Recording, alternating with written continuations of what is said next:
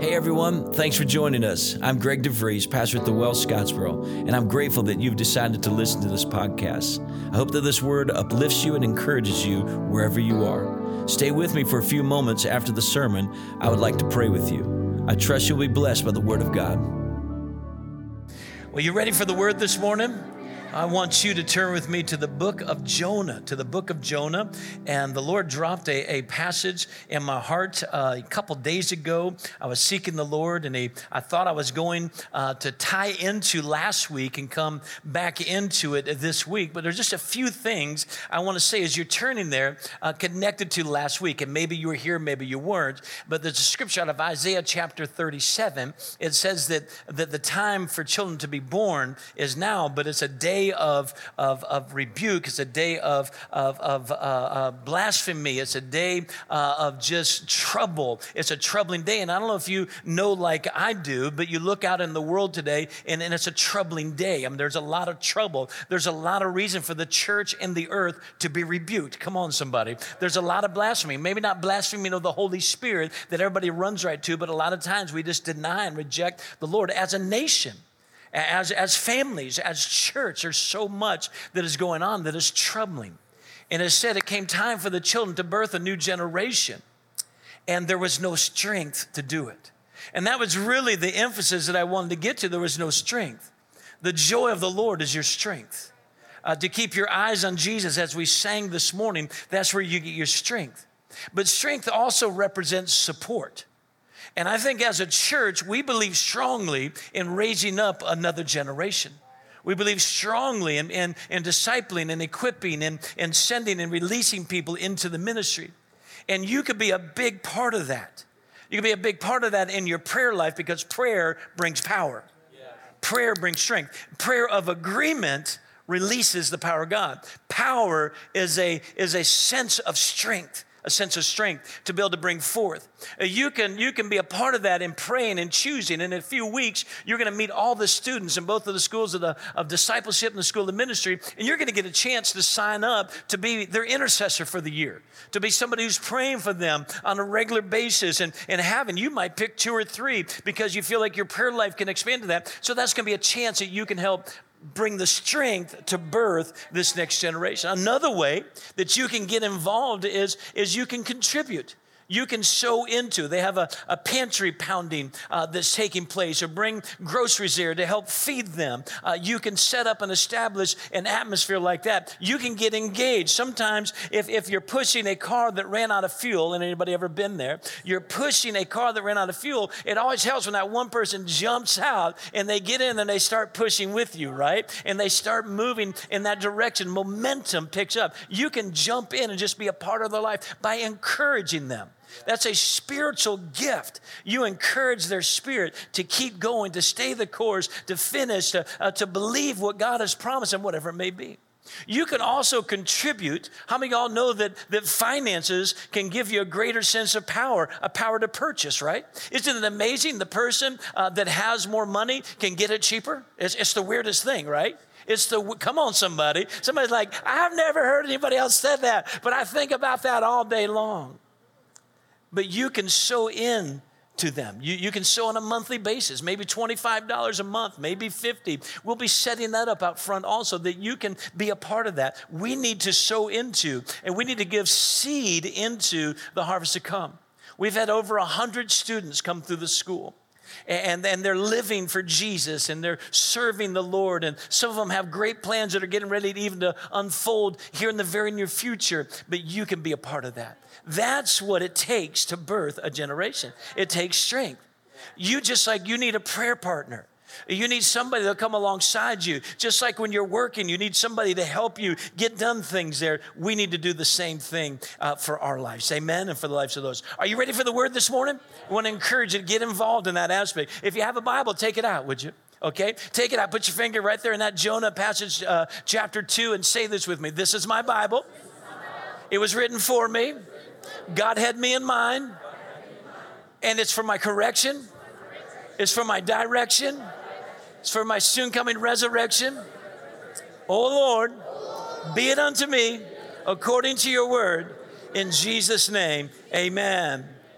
I had some time this week to walk and just spend some time with the Lord, and I got to involved with some listening to a couple messages, and a gentleman shared a story about an elderly saint in the church, and this elderly saint was coming to her closing days of life, and so he went to visit her and to read from her own Bible to read to her in his closing days. What a sweet moment, right? What a comforting moment, I'm sure. But as he was reading it over, he kept seeing the letter T, and then the letter P, and then the letter P, and the letter T, and he kept seeing T's and P's everywhere in the Bible. Finally, he stopped, and she just has a few days left to live, and he said, I'm sorry, but I have to ask you.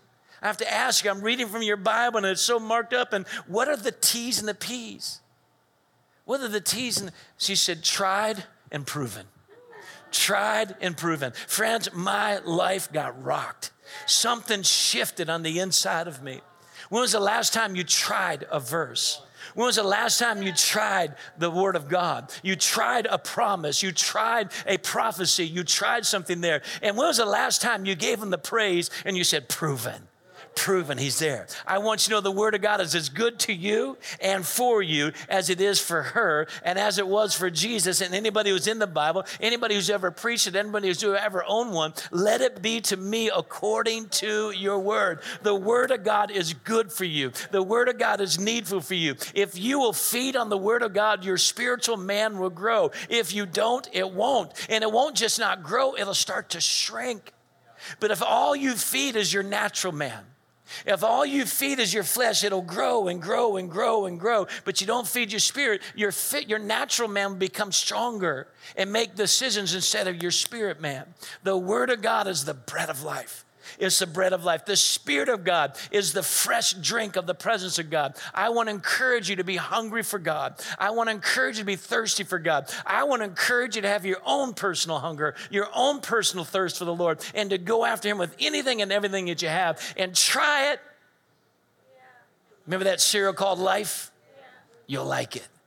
I'm telling you, you will like it if you try it. And you'll find that it's been proven through generations. He is faithful, amen? I can't help but go back to something in worship that I'd never seen before. If you and I have known each other for a while, if you've sat under any of my teaching or preaching, you know that sometimes I'll take a word and just kind of move the letters around and they'll make something out of the word. And I saw the word veil. And I thought, oh my goodness, His veil is what takes away my evil. My flesh, my veil is evil. His veil is holiness. My veil is prison. His veil is freedom. And He ripped it. He ripped it wide open spiritually and physically. Shed blood, release the Spirit so that you and I can live freedom. We can live peace. We can live in joy. We can live in victory. Come on, somebody. His veil made a way for you and me. And I'm thankful for that. And I hope that you find that in your worship, that you start to leave yourself and enter into who He is. Get out of your flesh, amen? This morning, I want to share a message, and I'll entitle it, Out of the Belly. I'm going to read from Jonah, chapter 2. Actually picking up in chapter 1 and verse 17. And it reads as such. Now the Lord had prepared a great fish to swallow Jonah. And Jonah was in the belly of the fish for 3 days and 3 nights. Then Jonah prayed to the Lord his God from the fish's belly. And he said, I cried out to the Lord because of my affliction. And He answered me. And out of the belly of Sheol I cried, and you heard my voice. For you cast me into the deep, into the heart of the seas, and the floods surrounded me. All your billows and waves passed over me. Then I said, I have been cast out of your sight, yet I will look again toward your holy temple.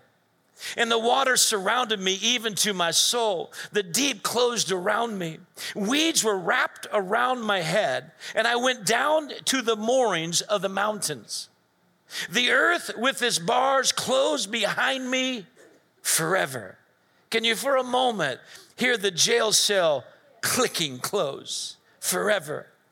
Yet you brought me up You brought up my life from the pit, O Lord my God. When my soul fainted within me, I remembered the Lord, and my prayer went up to you.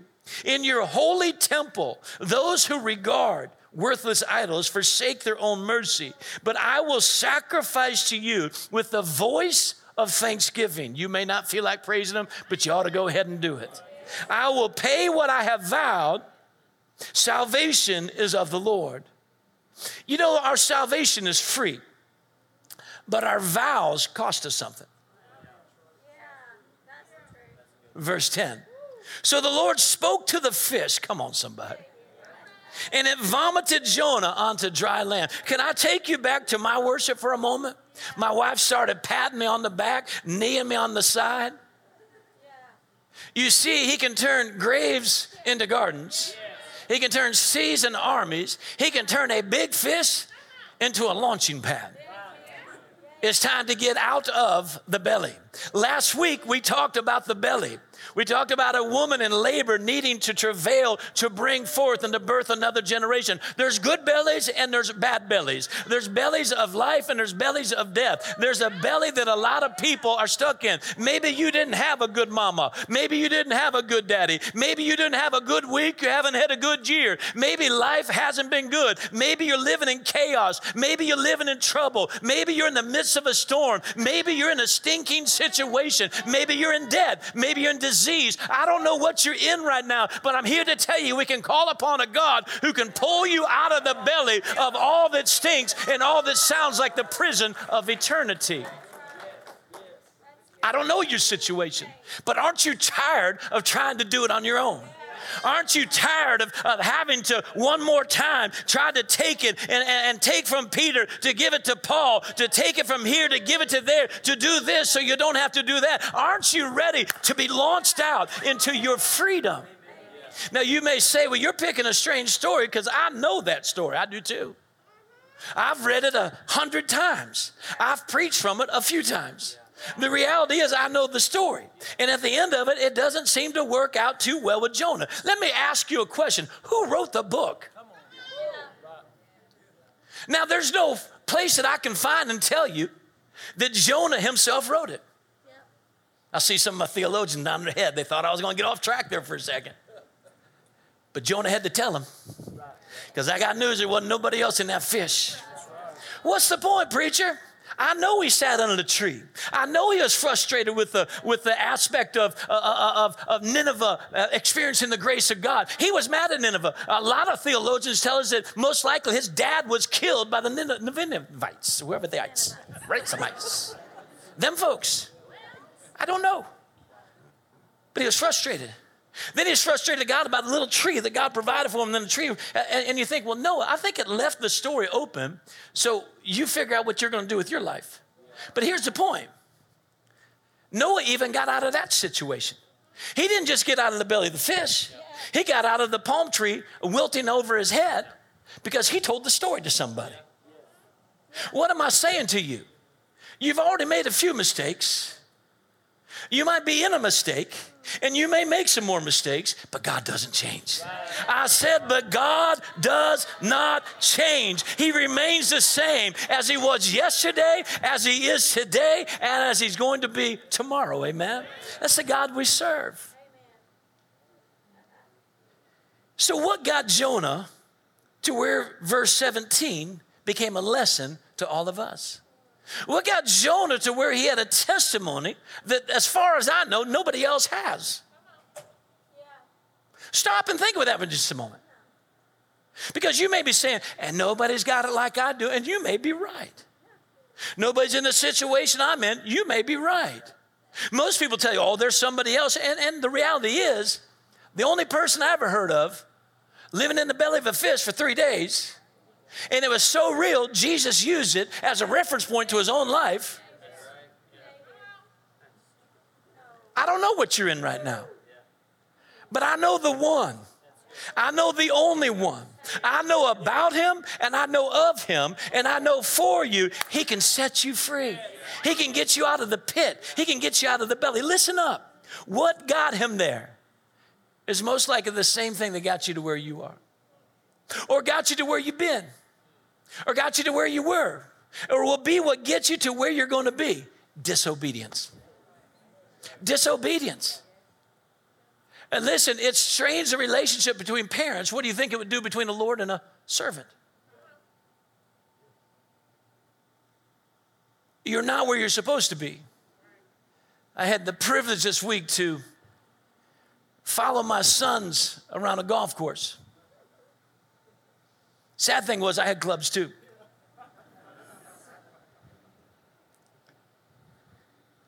And I hit one that I saw bounce, but I didn't see splash. But when I got there, it didn't just bounce. It did what I couldn't see. It rolled. It rolled 6 inches into water. Penalty, rightly so. When there are 400 yards and 4,000 acres of grass to hit on, nobody should feel sorry for me that I put it into the water. I could have used a different club. I could have played a different course. I could have said, hey, Dad's taking a mulligan. I mean, I could have done anything. I paid. I could have done anything. But you see, I was off the course. I was not where I was supposed to be. I was only, it didn't matter if I put it into 60 feet of water. My ball got the same penalty as if I put it way out of bounds. Jonah got himself in that situation. Now, it wasn't like Levi and Spencer when I was playing one of the best rounds of my life that they whispered to each other, watch him pull this one. He usually pulls it right around here. And I did. Now, that one I will blame on them. But this one I own. Disobedience of man. What got him out of this situation?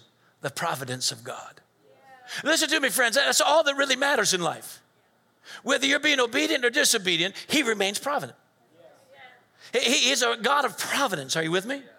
He's a miracle working God. He is bigger than your situation. Watch this. And the one sitting next to you and the other side of you, in front of you and behind you. And even if you want to look beyond that, he's bigger than them all put together. Are you with me? He's able. Verse 17. Now the Lord had prepared a great fish to swallow Jonah. And Jonah was in the belly of the fish 3 days and 3 nights. Can I just point out a New Testament truth to us here? That has been carried out through the Old Testament and lives in the New Testament. God will prepare a table for you in the presence of your enemy. I don't care what hell you go through. I don't care what hardship you go through. I don't know what hole you find that you get into, but I'm here to tell you, God will prepare a way out for you. 1 Corinthians chapter 10, verse 13 literally says, God will make a way of escape even in the midst of your temptation. Yes. Listen to me, friends. I'm not talking about in your mess. I'm talking about just in your temptation. He'll make a way of escape. You look around. Oh, I could tell you countless times. I'll get vulnerable with you. I could tell you countless times. I don't travel alone. It's been years since I traveled alone, but I've gone to hotel rooms before and I thought, well, I'll just see what's on TV. And then I go, oh, he doesn't want me to watch TV right now. There's probably something on there that he doesn't want me to see. And then somebody walk in, hit the, and it works. Turn it on for news the next morning. He will get in the way. He will make a way of escape for you. Oh, don't you love it when I get vulnerable? Gets you off the hook, doesn't it? I'm as human as anybody out here. And you need a good note today. You are too. You are too. This message is for you, not against you. This message is to help you. Now the Lord prepared a great fish. He'll prepare a table in the presence of your enemies. Notice here, there was a woman a man in John chapter 5 who was healed by Jesus. And Jesus later found him in the temple. And this is what Jesus said to him. He said, go and sin no more, lest a worse thing happen to you. Our disobedience creates our difficulties. It establishes the atmosphere that can bring chaos and trouble and despair and destruction, defeat discouragement. But notice that Jesus made mention of that, but he also had healed him and cautioned him and said, go and sin no more. He was a provisional to tell him, stay on the path, stay there. Chapter 2, verse 1. Then Jonah prayed to the Lord his God from the fish's belly. So God prepared the fish. God can use anything he wants to use. He can use anything he wants to use. It's up to you whether he can use anyone he wants to use.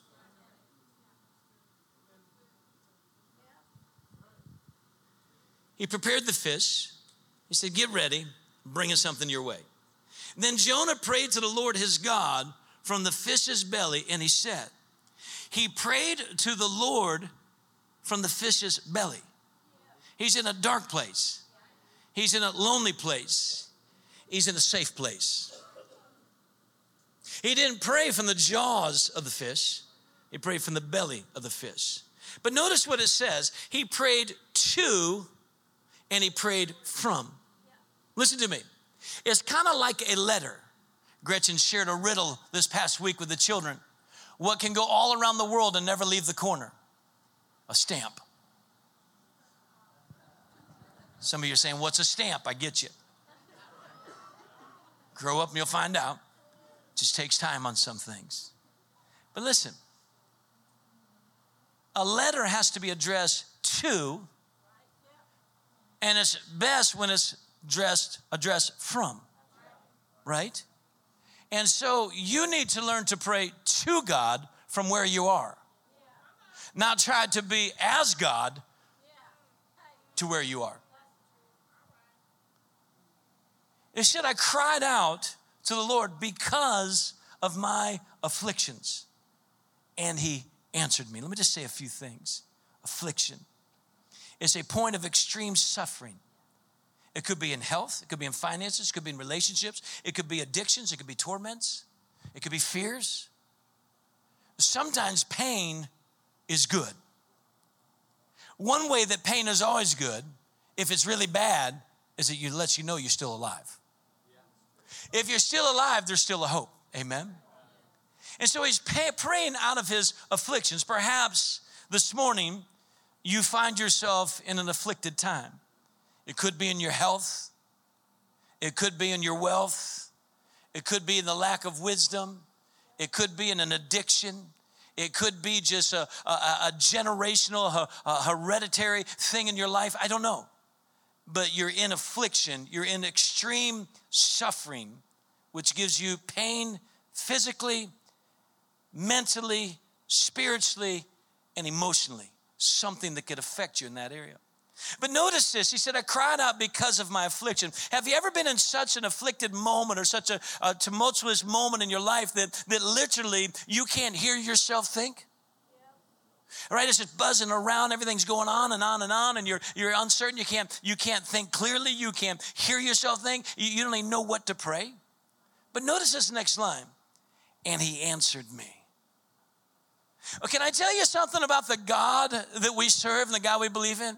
He is the God who answers prayer. No, you need to write this down somewhere. I didn't say he's the God who answers their prayer. And if he is the God to you that he answers their prayer, you need to find out how he becomes a God who answers your prayer. He's the God who answers prayer. Praise awaits you in Zion. God answers prayer. David said it over and over and over again. But the reason he's a God who answers prayer is two things. He's a God who hears and he's a God who cares. I want you to know something. God has an ear to hear you. He's waiting for your cry, not your curse, not your cuss out, not your explanation, not your excuse. He's looking for your prayer of desperation. And he hears that kind of prayer. God has an ear. He would not have me standing in front of you, bringing this message to you if it wasn't for you. He wouldn't have somehow, some way gotten you here if it wasn't for you. God answers prayer because God hears our cry and God cares about our concerns. Write that down. The God who answers, the God who hears, and the God who cares. Matter of fact, Jeremiah said it this way. He spoke on the behalf of God. Call unto me. Listen to me. Call unto me, and I will answer you and show you great and mighty things that you don't yet know. Using a situation when you don't know how you're going to get out of that situation, it's a pretty good encouragement to go to the one who says, I'll answer you what you don't know. In other words, I'll tell you what you need to know. Look at that verse. Come on, stay with me. Call unto me and I will answer you. A lot of you have situations right now, you call and they won't pick up the phone. Some of you are getting calls that you won't pick up. He said, let's hook up with one another. Let's connect with one another. Dial into me. Call upon my name. Look at those scriptures. Try them and prove them and see if they're not true.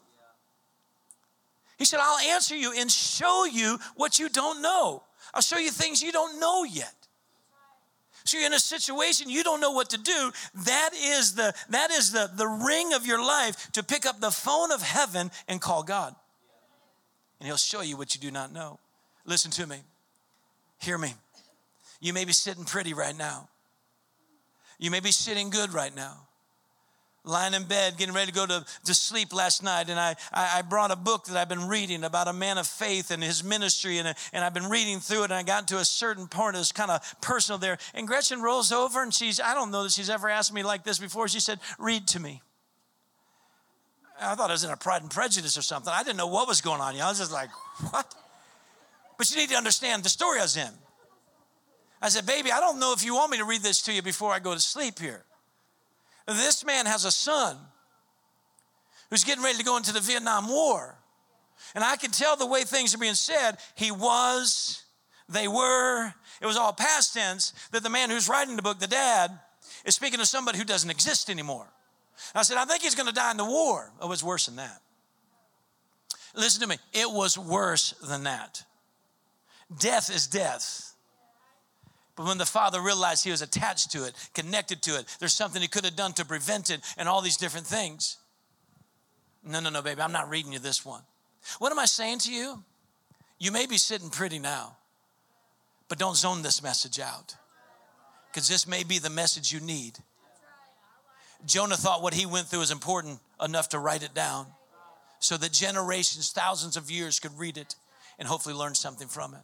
I'm not wishing, hoping, God forbid, something bad or miserable to happen to your life. But bad things do happen in life. They do happen in life. And you have to know how to respond, because reacting doesn't always work. He goes on, he says, and he answered me, out of the belly of Sheol I cried, and you heard my voice. Let's look at those two little lines there. One, the belly of Sheol. It literally means into the deep. That's what it literally translates to mean, is into the deep. It could be into the depths of the earth. It can be into the depths of the sea. And we already find he's in the depths of the sea. How do we know it's a deep sea? It was a big fish. Big fish don't float around in baby pools. You know what I'm talking about? It's the depths of the earth, the depths of the sea. It's known as the place of the dead. That's what Sheol meant to them. The place of the dead. So let me just say this to you. Jonah, in his mind and in his testament, you can't take that from him. He was as good as dead. He was as good as dead. He was in so deep. He had gone so low. That's what he's saying. And yet he said, and you still heard my voice? No, did you hear that? And you still heard my voice? He's tucked up in the rib cage of a big fish. Have you ever been, big fish have thick skin, thick scales. Think of those big old fat catfish down there. Bottom dwellers. The last I checked, you can't hear very far underneath the water. And he still heard him. It doesn't matter how deep you are. It doesn't matter how far away you are. It doesn't matter how close to dead. You know, dead things don't make noises. He said, I'm as good as dead. And he heard me.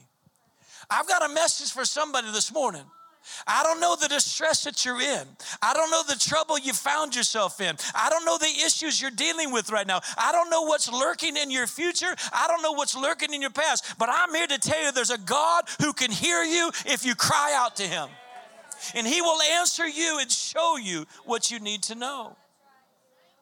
It also means the belly of Sheol. It also means the pit or the grave. Interesting. Just yesterday, I was walking around. I was thinking that song, You Turn Graves into Gardens. I didn't call him up and say, do that graves into gardens thing. But here we are. He is on site to turn your grave into a garden. To turn your big fish, that swallowing mullet, to turn it into your launching pad to get out of your trouble. Oh, a good God we serve. So in other words, Jonah was good as dead. Verse 3. For you cast me into the deep, into the heart of the seas, and the floods surrounded me. All your billows and your waves passed over me. Well, let's just break this down a little bit. Who cast him into the sea? The sailors did. Sailors who had another God, sailors who were not believers. Remember, they cast lots, and the captain of the ship, he came down and he said, sleeper, what are you doing? He said, wake up, arise, and call on your God. They're trying any God they can. They're trying any God they can because there's a storm on the outside, and they come to the conclusion, and they didn't take a whole lot of conclusion. Watch this. This is interesting. Jonah realized, he said, it's because of me. We have a tendency to say it's because of her. It's because of him. It's because of that. It's because of this. It's because, and we always start putting our finger somewhere. Here's the deal. The moment you start to blame, you take away the chance that you get to change. He can't do anything with you when you're pointing and directing it somewhere else. Oh, it's always something else. Always some good reason, some example, some excuse. Any employers in here, people employ people? Anybody? You employ people? Raise your hand up. I know it's difficult. Like, I don't know. People can come asking you for a job right after this. I get it. After this message, you might want them. But you know what it's like. They come in, some excuse, some reason. It works for you for 30 years when you were in the business all by yourself, 3 years or whatever, and all of a sudden it doesn't work for them because they won't work. But they're going to blame it on something else. You can't do anything with that. What can you do? You can't cover what you can't correct. And the reality is, Jonah did not blame somebody else. He knew that God used them to throw him out there to where he had a prepared place. Does that sound familiar? Not all prepared places are in heaven. But if one is not prepared on earth, he ain't going to a prepared place in heaven. God had to prepare him for where he had intended for him to be. They threw him overboard. He didn't blame it on anybody else. It's because you have too much cargo, too much this. And here's some ungodly people that are doing everything they can to save this guy. He gets thrown over. The sea stops, and guess what? They turn to God. They turn to God. So he's cast into the deep, into the depths of the sea. Notice this expression here. The floods surrounded me. Do you remember there were floods prior to this? There had not been any rain. But what did the floods come for? What did floods represent? Devastation, judgment, punishment, removal. He realizes, I'm not just in the sea, I'm in the middle of the floods. I'm surrounded. I have every right to be judged for where I am. I have every right to be done with him. I have every right. He has every right to remove me, not just off the ship, but off the face of this earth. And I got news for you. He has the right to remove all of us when we're living in disobedience. We're going to see what shows up in just a moment. Are you with me this morning? Death surrounded him is what he was saying. Verse 4, he said, then I said, and notice here is all a recount of what he said. So therefore, again, after chapter 4, we know that there had to be a chapter 5 in Jonah's life. Jonah obviously got out of that situation like he got out of this situation. But have you ever found that practice in your life? You keep returning to places that you're not supposed to be.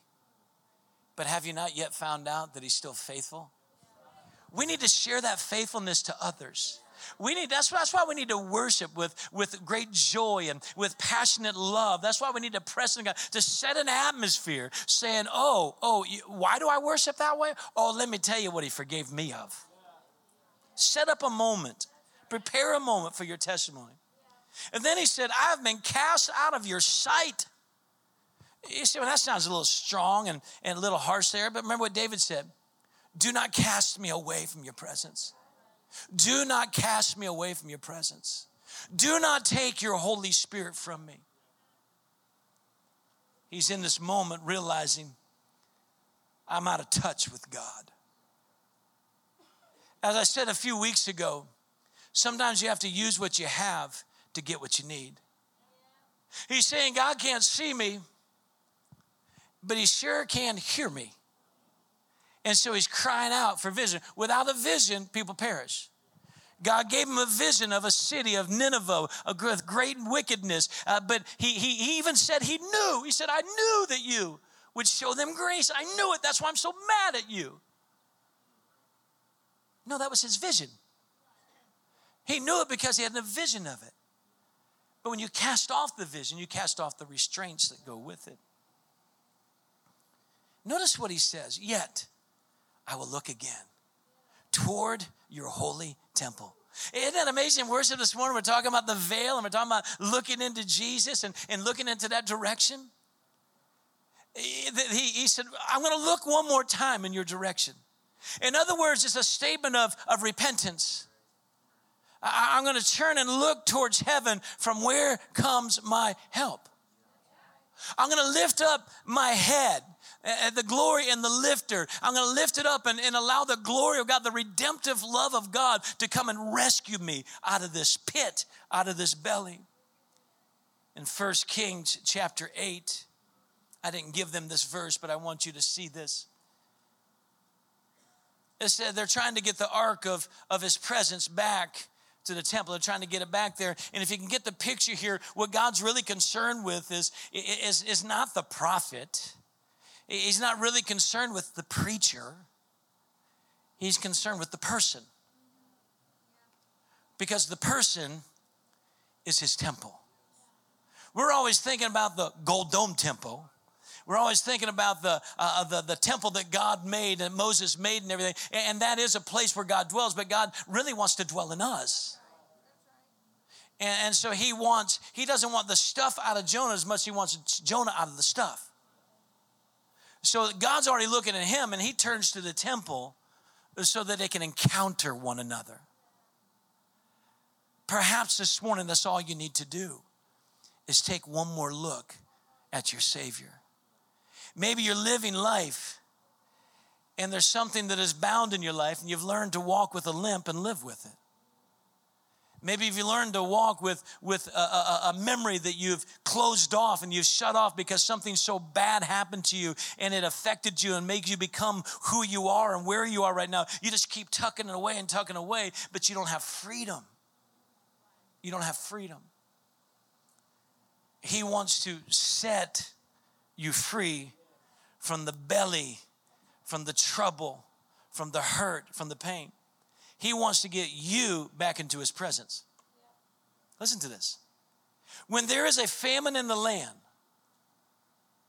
pestilence or blight or mildew, locusts or grasshoppers, when their enemy besieges them in the land of their cities, whatever plague or whatever sickness is there, whatever prayer, whatever supplication is made by anyone or by all your people Israel. Did you hear that?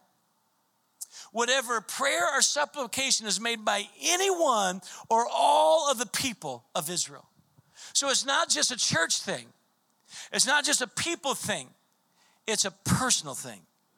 He said, in the midst of these famines and pestilence and blights and mildews and locusts and grasshoppers and the enemy besieging you and sickness and plagues, he said, whatever prayer, supplication is made by anyone or by all your people Israel, when each one knows the plague of his own heart, Jesus.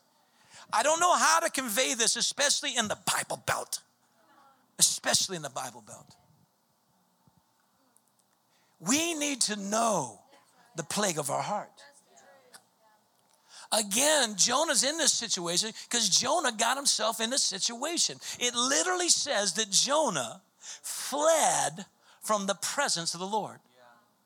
You got to consider the direction you go when you leave here today. You're in praise and worship. Is it a check off? I've been there and now I can go my own way and I'll come back there? Or are you going to live in the presence of the Lord? It's your choice.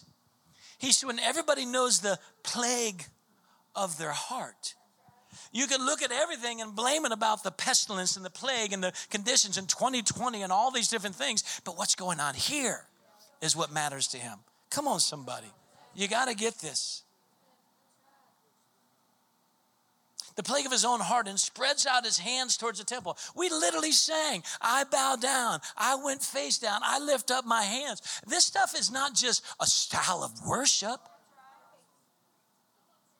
There is nowhere in the Bible that says David looked at his watch and praised God. Nowhere. But there's many places where he lifted his hands, where he bent his knees. And listen, this altar is wide open, man. You can come here all the time. And you say, well, some of those people, they lay into them. We'll pick them up, put them on stage. It doesn't matter. If there's no space, tap me on the shoulder. We'll drag them over to the side. You can come to the altar anytime you want to. Somebody say amen. We're getting close to the end of this. Spreads out his hands towards his temple. Then here in heaven, your dwelling place, and forgive and act. Give to everyone according to all of his ways. A lot of people have experienced the forgiveness, but they've missed the act. In other words, they're still living in their mess, knowing they're forgiven, but the conditions haven't changed. You need an act of God. How many of y'all ever heard of that before, an act of God? And usually we talk about that when it's a terrible storm, right? Listen, the one who can tear it down is the same one who said he can build it back up. No, you need to understand. He doesn't just tear down, he builds up. He doesn't just put you in something, he gets you out of something. Lord, help me. Your dwelling place, forgive and act, and give everyone according to all his ways, whose heart you know. For you alone know the hearts of all the sons of men. Listen to me. The most difficult part is already over. He knows your heart right now. He knows what's in your heart. He knows the pain. He knows the anger. He knows the fear. He knows the frustration. He knows it all. Don't let your heart live that way. It doesn't have to. He can set you free. He can forgive you. He can heal you. He can restore you. He can repair you. He can raise you up. He can make you who he meant for you to be. Your life isn't over. It's just beginning.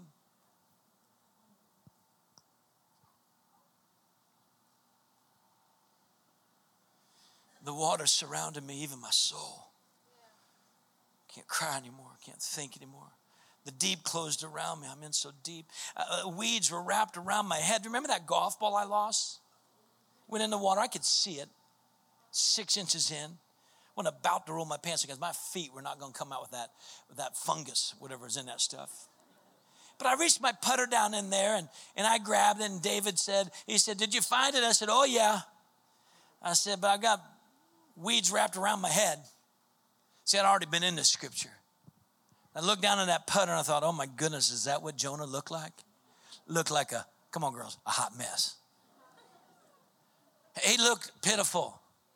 In other words, what Jonah's saying, man, I've got seaweed. You think he's sitting inside of that little fish, with his lounge chair in there up against a fin or something like that, chilling out and just kind of going out for a ride.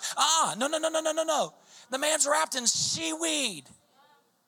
Seaweed stinks, and I don't care what anybody tells you, it doesn't taste good to me. You can, whatever taste you want. He said, weeds were wrapped around my head. Oh, but one had a thorn on his. Sin will take you further than you ever wanted to go, keep you longer than you ever expected, and cost you more than you could ever pay. I shared a picture with you a few weeks ago. Come on, somebody, one more move, right? Leonardo da Vinci. Anybody ever heard of him? Most people know the Mona Lisa, but what his most famous painting is, the Lord's Supper. And it took him years to paint it, years. And he went out and he found somebody that he looked for years, who's going to be the face of Jesus. And he found this really pure looking, innocent, healthy, young, lively boy. And he called the boy in and he painted his face. Took him up to 3 years to find who was going to be Judas Iscariot. Because Jesus had to be the light of the world, and Judas had to portray darkness, abyss, trouble, wrapped in seaweed. And so he looked and he looked and he looked and he looked and he looked. And then at a wine bar, he saw a wino. And that was the face. And he said, hey, he said, I will pay you to be my model, to sit down, and I will paint you. Not knowing what he would do with the money, but he still offered it. And the guy said, you don't remember me? I'm the guy you used to paint the face of Jesus. 3 years earlier, sin will destroy you. Sin will destroy you. Not just the commission of sin, but the omittance of not doing what God's called you to do. He's living in disobedience. He's a hot mess. Call it whatever you want. He's being destroyed. He's fading away. He's dying. It's eating away at him. Andrew, if you'd join me, please. He said, I went down to the moorings of the mountains. You can't go any deeper. As low as you can go. The earth with its bars closed behind me forever. And maybe you heard the sound of that big fish go, closed it up and shut him up. Friends, there's a picture of eternal separation from God. He said, the bars of earth, he said, I'm in prison. I'm locked up. I can't go any lower. I'm in trouble. This is where I'm at. This is the real of the situation of my life. And he tags on forever. Yet you have brought up my life from the pit, O Lord God. Listen, he wasn't saying God can do it. He wasn't saying this is going to be a cool moment. He's standing there saying, that's where I was, and I'm not there anymore. He raised me up. He lifted me up. He resurrected me. He gave me life. He got me out of the pit. He got me out of the belly. He got me out of the seaweed. He got me out of the stink. He got me out of death. He got me out of the moorings of the earth. He got me out of the pit of the earth, and he delivered me, and he brought me up, and he set my feet on a solid rock, and I got a new song in my mouth. Praise to our God. Whether it's a miry pit or a stinking belly, it don't matter. God can raise you up. He took Jesus from deeper than that and raised him up so you can live a resurrected life. You don't have to be bound to it anymore. You don't have to be troubled. You don't have to fear it when it comes, because you got an answer how you'll respond when it comes back to you. I don't know what's knocking on your door right now. I don't know what you're trying to sleep off right now. I don't know what you're trying to hide from. Remember, he went into the lowest place of that ship to try to get away from it, to sleep it, because he was still running, friends.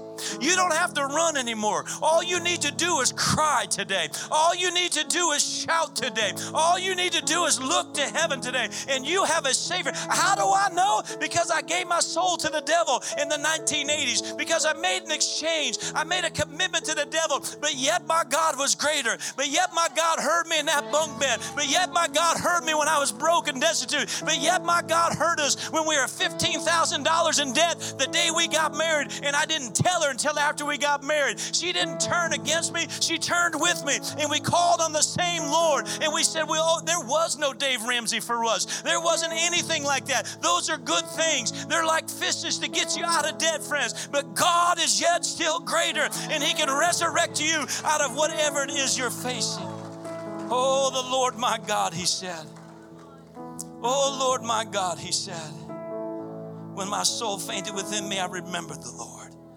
Friends, when your soul faints, faith comes alive. And my prayer went up to you into your holy temple. Those who regard worthless idols, listen to this, forsake their mercy. Oh, no, you got to get a picture. Your mercy is Jesus. He's new every morning. Great is his faithfulness. Notice their mercy is capitalized. It's the influence of God's grace. It's the inspiration of God moving. Listen to me. His mercy is here right now. You don't have to get what you deserve. He can get you out of what you got yourself into, what you can't get yourself out of. He can do it. That's who he is. He can heal your family. He can restore your finances. He can return your faith. He can make you brand new again. Stop blaming it on this. Stop pointing it on that. Allow where God has put you somehow today. He picked you up by the belt of your pants, by the loops of your shorts, and he brought you in here and he sets you down. He took you by the collar and he placed you here today. He's saying, I am the Lord thy God and I can set you free. Mercy as you stand to your feet. But I will sacrifice to you with a voice. Do you remember who you were? I remember who I was. Do you remember where you were? I remember where I was. It stunk. One of the greatest joys of my life here at the well was in the early years. We're still connected to the rock. And the Lord spoke in the middle of the sermon. Fragments. 12 bushels of fragments. And the Lord said, tell people to bring their fragments for the next month. Go get your second shovel. Go get that extra blanket and have a yard sale. And start a thrift store. 12 bushels. Our fragments can be their feast. Our fragments can be their furnishings. Our fragments can become what they need.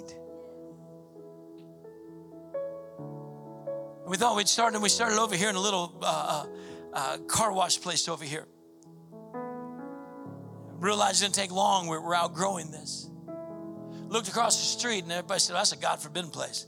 That was the honky tonk of Scottsboro. That place was a dive. Oh, Sheriff Rocky can tell you a story or two. Major Godfrey can tell you 4 or 5. And they've told me a few. I had no more fun than to walk in and smell that stale beer, that dried up alcohol, that sticky floor. I had no more fun taking that sledgehammer and busting down that bar where people used to get their beer served to them, their whiskey served to them, kicking around. I scooted a few boot scoots out in the middle of the floor, dancing in the Holy Ghost. Why? Because I remember where I was. Because if I grew up in Scottsboro, that's where you would have seen me. That's where I would have been. If you would have come to Naples, Florida, that's where you would have found me. In the dive, in the deeps, in the throes, in the pits, in the filth and the stink. He can do to you what we did to that building. But I will sacrifice to you with a voice of thanks. Do you not have something to thank him for? Listen, this is where it gets important. I will pay what I have vowed. Salvation is the Lord. In other words, there's some things in this story, Pastor Matt, that Jonah didn't want to tell us. There's a few things he thought, that's really not necessary. The Holy Spirit said they don't need to know that because they got their own vows to pay. Because if they don't, they'll try to pay yours, and yours won't work for them. How many times have you said, I'll give you all my heart? Here's one. How many times you said, I'll go to church other than just Christmas and Easter? Come on. How many times did you say something to him in the depths of your throes, of your difficulties? When you're defeated, you're seemingly destroyed, you're good as dead. And then you prayed that prayer. And man, it felt so good. But then he got you out and you're like, maybe he doesn't remember what I said. You're better off to not make a vow than to not pay a vow. You may not even be able to remember when you're 17, 10, 37. You made that vow to the Lord. You can have it all. All of my heart, all of my soul, all of my mind, you can have it all. I will serve you no matter what. Time to pay up. Salvation is of the Lord. Your vow didn't save you. Salvation is of the Lord. You don't owe him anything, but you ought to bring him everything. I love this part. So the Lord spoke to the fish. Call me crazy all you want. My God's done crazier. So the Lord spoke to the fish, and it vomited Jonah onto dry land. That's an interesting picture. It vomited Jonah. Even Jonah's sin was making the fish sick. You think it's a fish making you stink. It's us making the fish upset. Vomited Jonah. Did not vomit. Vomited Jonah. Slung him through the air out of the deep water. Could you imagine that ride? We take slides into water. He's taking one out of the water. You want to talk about being cast? Think about being vomited. Spews him out, shoots him through the depths of the water.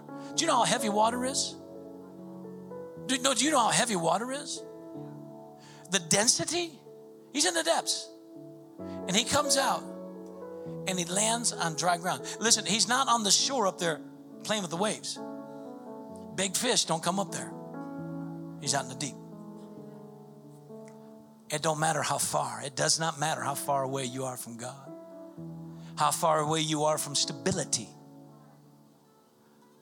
From being out of the deep things and the troubling things. Could be mental. Could be spiritual. Could be emotional. Could be physical. Could be temporal things. Stop blaming somebody else and allow God to pick you up. Why don't you take a moment? That's what I'm going to ask you to do. Bow your heads. Close your eyes. Just for a moment. Go to the Lord concerning your situation, your trial, your tribulation, the conditions, the circumstances you're finding yourself in. Come on now, mentally. I can tell some people are wrestling with mental things right now. Wouldn't peace feel good right now? Wouldn't joy be good right now? Wouldn't love be the best answer? Wouldn't gentleness be so pleasant right now? If you have need of the Lord to pick you up, I'm going to ask you just to do something. Step out where you are and stand here for just a moment. Out of whatever situation, circumstance, difficulties, I want you to step out and stand up here.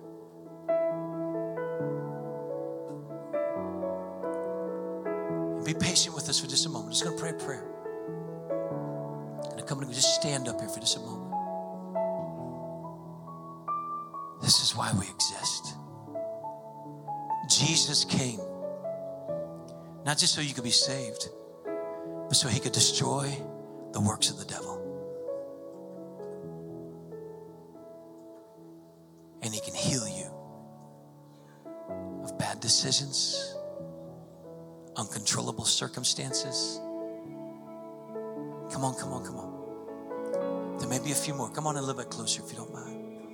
Just a step, half step or so. Thank you.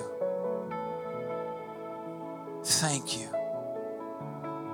for making the trek down here. It's not easy. Not easy to step out of where you were.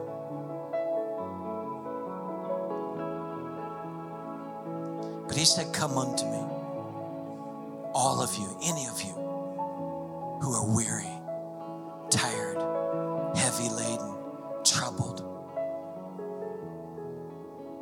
facing hardships in over your head. He said, for my yoke is easy, my burden is light. Cast your cares upon me because I care for you. Rest in me. Wait upon me. Trust me. I'm good. I'm faithful. I'm capable. I'm able. I'm willing. This is what I do. History says this is what I've done. Therefore, it screams this is what I do. I'll make you the head, not the tail. Take you from the bottom and put you on the top. That which has been lost, broken, stolen, even things forgotten, I'll restore them to you. I am for you. I am not against you, because I am the God who hears. I am the God who answers, because I am the God who cares. Won't you just lift your hands for a moment? Father, we position ourselves this morning to shoot out of the mouth of the belly of whatever has us trapped right now. Thank you for preparing this moment. Thank you for preparing this message. Thank you for bringing us hope this morning. And I thank you for the peace that's going to abide and the joy that's going to be fulfilled. And I'm asking right now that you would hear our cry, that you would recognize and discern our situation, and that you would speak to that which holds us, to that which is keeping us. You would speak to it and command it to loose us. And I speak freedom, I speak release, and I speak restoration over your life. Let what begins in this altar remind you that he is faithful to finish the good work which he has started. Lord, pray this with me. Lord, forgive me of any disobedience in my life that has led me to situations that are binding me. And I ask you today to take me by the hand, because you already got me by the heart, and get me out of this situation. I believe for freedom today.